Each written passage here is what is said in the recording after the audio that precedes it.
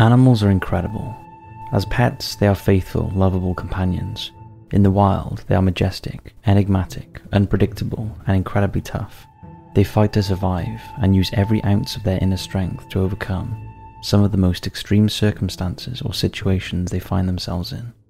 In this video, we look at not only the largest and most ferocious animals on the planet, but also the diminutive small ones whose incredible will to survive sees them take on anything.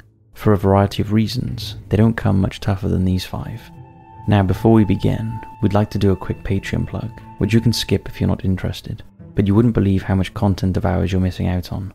We'll be uploading 2 documentaries very soon over on Patreon, A Murderous Minds on the Amazon Review Killer, and a Minds of Madness episode on the Waco Siege and David Koresh. So to not only show your support for the channel, but also get access to all of our documentaries, head on over to Patreon. It'll be the best $2 you spent all month. But remember, as has been the case from the start, we've never wanted money to be the reason why you cannot view our content over on Patreon. So if you genuinely cannot afford $2 a month, we offer all of our Patreon exclusive content for free, no questions asked. We understand times are tough and not everyone can afford it, but still find value and escape in our work. So if you genuinely cannot afford, drop us an email to patreon@top5s.co.uk to see all our content for free. No need to explain your situation, you don't even have to write anything in the email. If you're wondering why we don't just upload to YouTube, well, it's because by posting it on Patreon, we can talk about topics unfiltered and uncensored, something we cannot do on YouTube. Now with that out the way, it's time to hit those lights, sit back, and enjoy these 5 incredible animals. The honey badger. Don't be fooled by that cute little face. This creature won't hesitate to attack you or anything it feels threatened by, and is officially the most fearless animal in the world. Despite its fondness for honey, as its name indicates, this is no Winnie the Pooh. This creature is ferocious and will think nothing of taking on anything. Honey badgers are native to sub-Sahara Africa, the Middle East and India. They are sometimes known as rattle and are stocky little creatures weighing between 13 and 30 pounds, about the size of a small to medium dog. However, they are incredibly feisty, fierce little mammals, and their compact bodies are built for battle. Their powerful 1.5-inch long claws and strong teeth are capable of cracking a tortoise shell. Underneath their short fur is a layer of loose, thick skin which protects them during fights and allows them to wriggle around and defend themselves when in a tight spot. Their skin is so tough, even porcupine quills rarely penetrate it. If that wasn't enough, honey badgers also have a secret weapon to disperse their enemies. At the base of their tails, they have 2 anal glands that squirt out a putrid-smelling liquid that can be detected 40 meters away. They generally use it to mark their territory, but will think nothing of releasing the horrendous stink when threatened or frightened. They are smart as well, and captive honey badgers have been known to work together to unlock gates, using whatever items at their disposal. Take a look.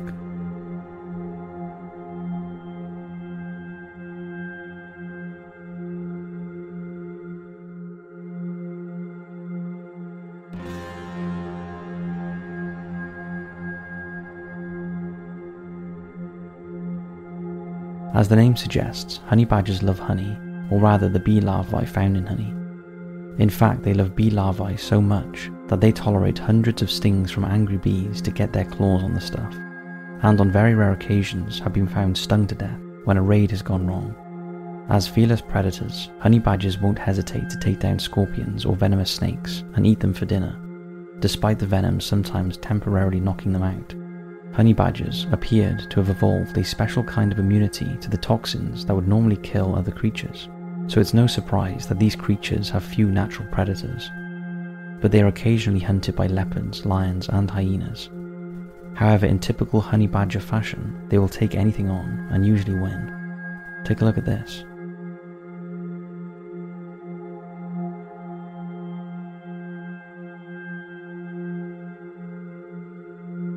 Honey badgers can live for up to 26 years in captivity and around 7 years in the wild.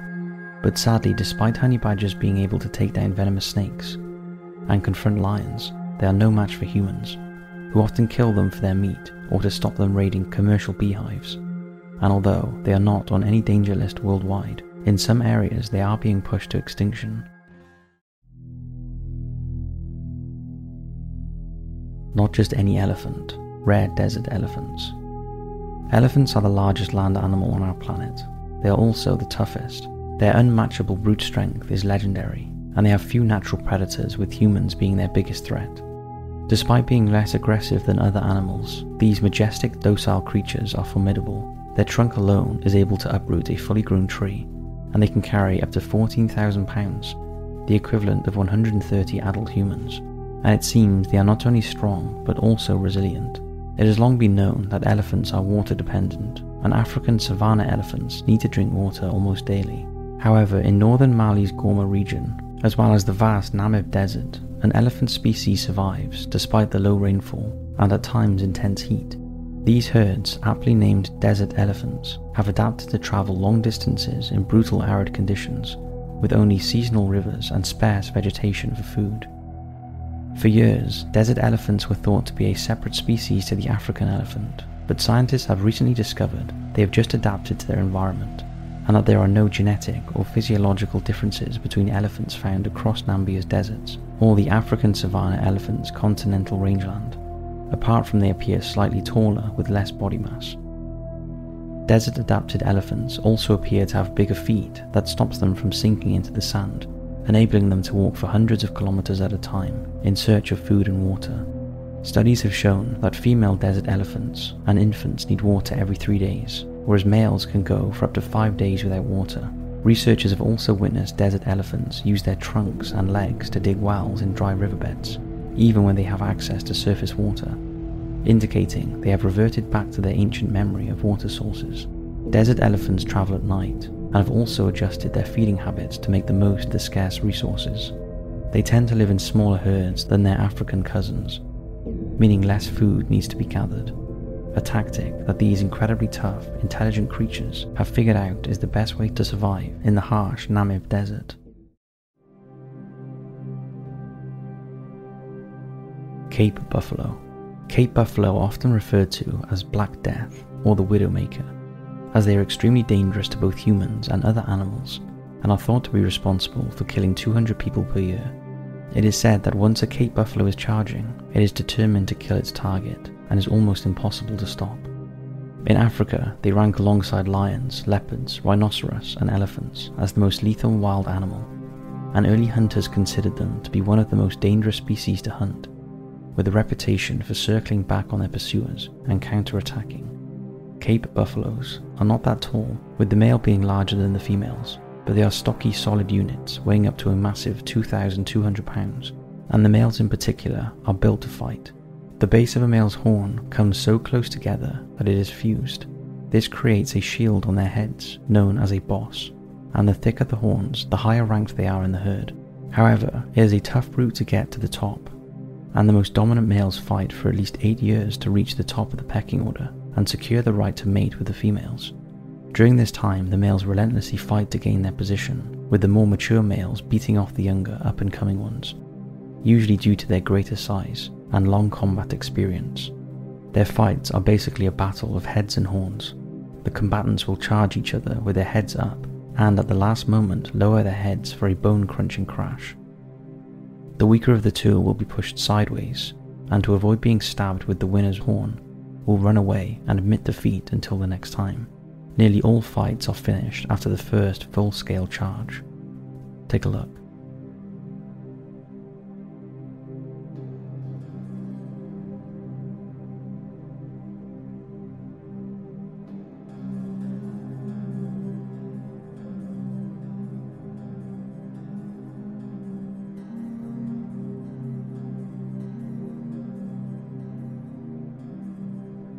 These beasts should not be confused with water buffalo, that although closely related, are a completely different, more docile temperament.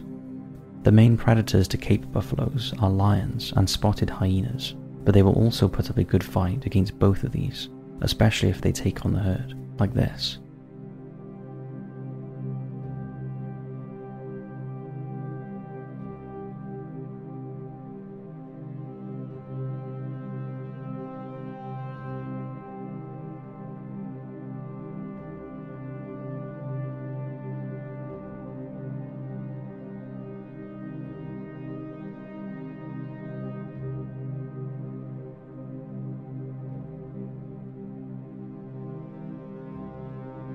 It's worth pointing out though that Cape buffalo in herds are unlikely to attack humans unless they are frightened or feel threatened.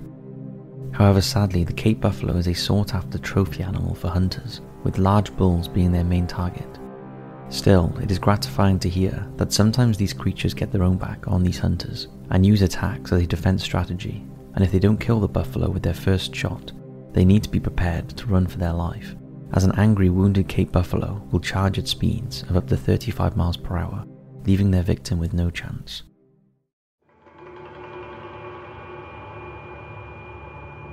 Brutus the Great White Shark.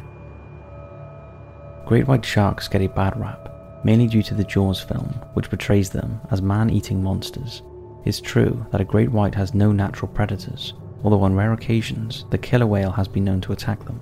However, despite this, it appears that even a great white gets into scraps, possibly with their own species, as Brutus the Great White demonstrated when he was photographed whilst circling in the waters off Guadalupe Island near Mexico.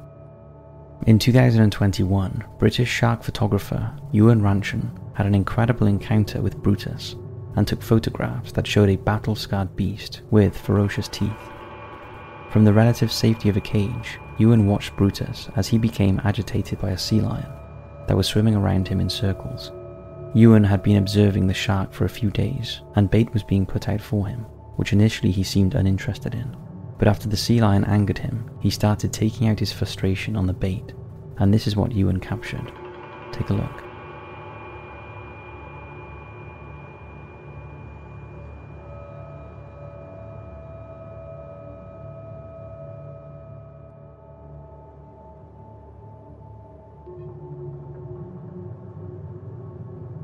You can see this battle-hardened shark has been in the waters with several gashes and marks on his skin.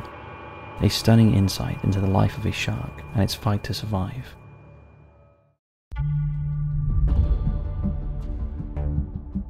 This brings us to the last entry in this video, Titus, the king of mountain gorillas. On August 24, 1974, gorilla researcher Kelly Stewart, a prodigy of the great Dian Fossey, was observing a group of mountain gorillas living high on the Virunga volcanoes of Rwanda. She routinely watched a female called Flossie, whom she assumed was alone, when she spotted some tiny pink fingers nestled in her fur. Realizing it was a newborn gorilla, Professor Stewart named the baby Titus. For the next 35 years, researchers followed the life of Titus. They witnessed his incredible bravery in the face of a dysfunctional and tragic life, showing just how formidable this amazing creature was. Titus grew into a handsome gorilla with unusually symmetrical features, and his imposing physical presence was enhanced further when he developed a distinctive orange crest of fur on his forehead, which made it appear that he was wearing a crown. Titus also had an unusual personality, a mixture of raw aggression and confidence, but with a remarkable ability to stay calm. When Titus was around 2 years old, a young male outsider gorilla joined the family group. This was unusual, and researchers named the new arrival Beatsme. Titus and Beatsme soon forged a close bond, but a few months later they were struck by a brutal and tragic sequence of events which would shape their destiny. In 1977, Dian Fossey's favourite gorilla and Titus's uncle, Digit, was slaughtered by poachers who hacked off his head, hands and feet as trophies, leaving only his torso behind. The horrific attack was witnessed by Titus and the rest of his family group. If this wasn't bad enough, the callous bounty hunters later returned, this time killing Titus's father and leader of the group, Uncle Bert. A devastated Fossey later lobbied for the Rwanda government to protect the mountain gorillas and catch the culprits, a campaign which probably provoked her murder with a poacher's machete 6 years later. After Uncle Bert was killed, the gorillas mourned his death, and that's when the opportunistic Beatsme seized his chance to grab power, and during a demonstration of his aggression, Beatsme lashed out at Titus's mother Flossie, who was cradling her baby. The vicious blow killed Titus's sister and caused his grief-stricken mother to flee into the forest, never to be seen again. At 4 years old, Titus was an orphan. From this point, Titus began plotting for the day when he would be strong enough to stage his own challenge for the leadership and get revenge on Beatsme. After the tragedies, the group of gorillas split up, but in a possibly calculated move. Titus chose to remain with Beatsme, and they soon joined up with 5 other adolescent males. The research team were astonished that a group of young male gorillas would form such a bond, and they even witnessed them indulging in homosexual activity. However, eventually they were joined by 5 females. As the self-proclaimed king of the clan, Beatsme had the pick of the females, leaving his rejects to Titus and the others. However, Titus secretly betrayed Beatsme and mated with his leader's chosen females. 7 years later, his revenge was complete when in 1991, after a series of confrontations, Titus won the support of the other group members and seized power from Beatsme. This was a monumentous achievement for an 18-year-old silverback who had overcome such terrible adversity. In another twist, Beatsme chose to remain with the group as Titus's subordinate until his death in 2001. Not long after Titus took over, the Rwanda Civil War broke out, a fierce bloodbath that saw 900,000 people massacred in just 100 days. The conflict dragged on for a decade, during which the guerrillas, like many other animals in the region, were mercilessly killed for money or food. For 15 long months during this period, the researchers were unable to keep track of the guerrillas and feared the worst.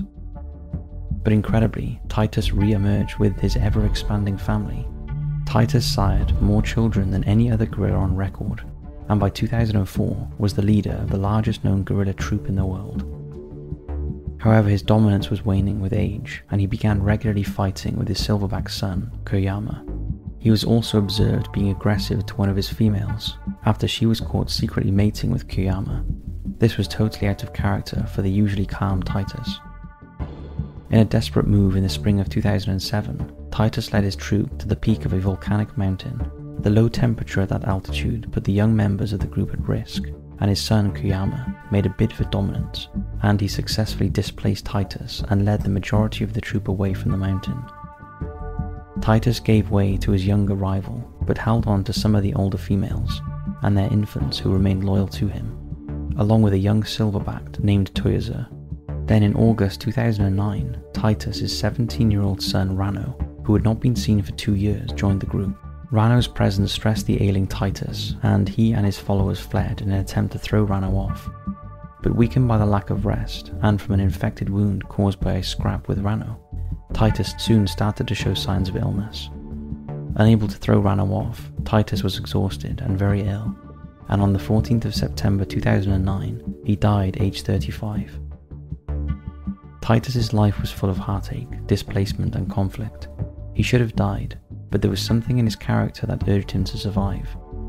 His remarkable life was observed for more than 30 years, and he is regarded as one of the most powerful silverbacks ever to live. In 2008, whilst he was still alive, Titus's story was made into a compelling documentary called Titus the Gorilla King that drew on the research of Dian Fossey and those who observed the mountain gorillas. Fossey's story and her book, Gorillas in the Mist, was also the inspiration for the 1988 movie of the same name. Titus's legacy lives on, with his many offspring, and today, thankfully, the Rwanda government has set up effective patrols to protect the mountain gorilla population that has now swelled to over 1,000. So that's it for this video. We hope you enjoyed, and as always, we'll see you in the next one.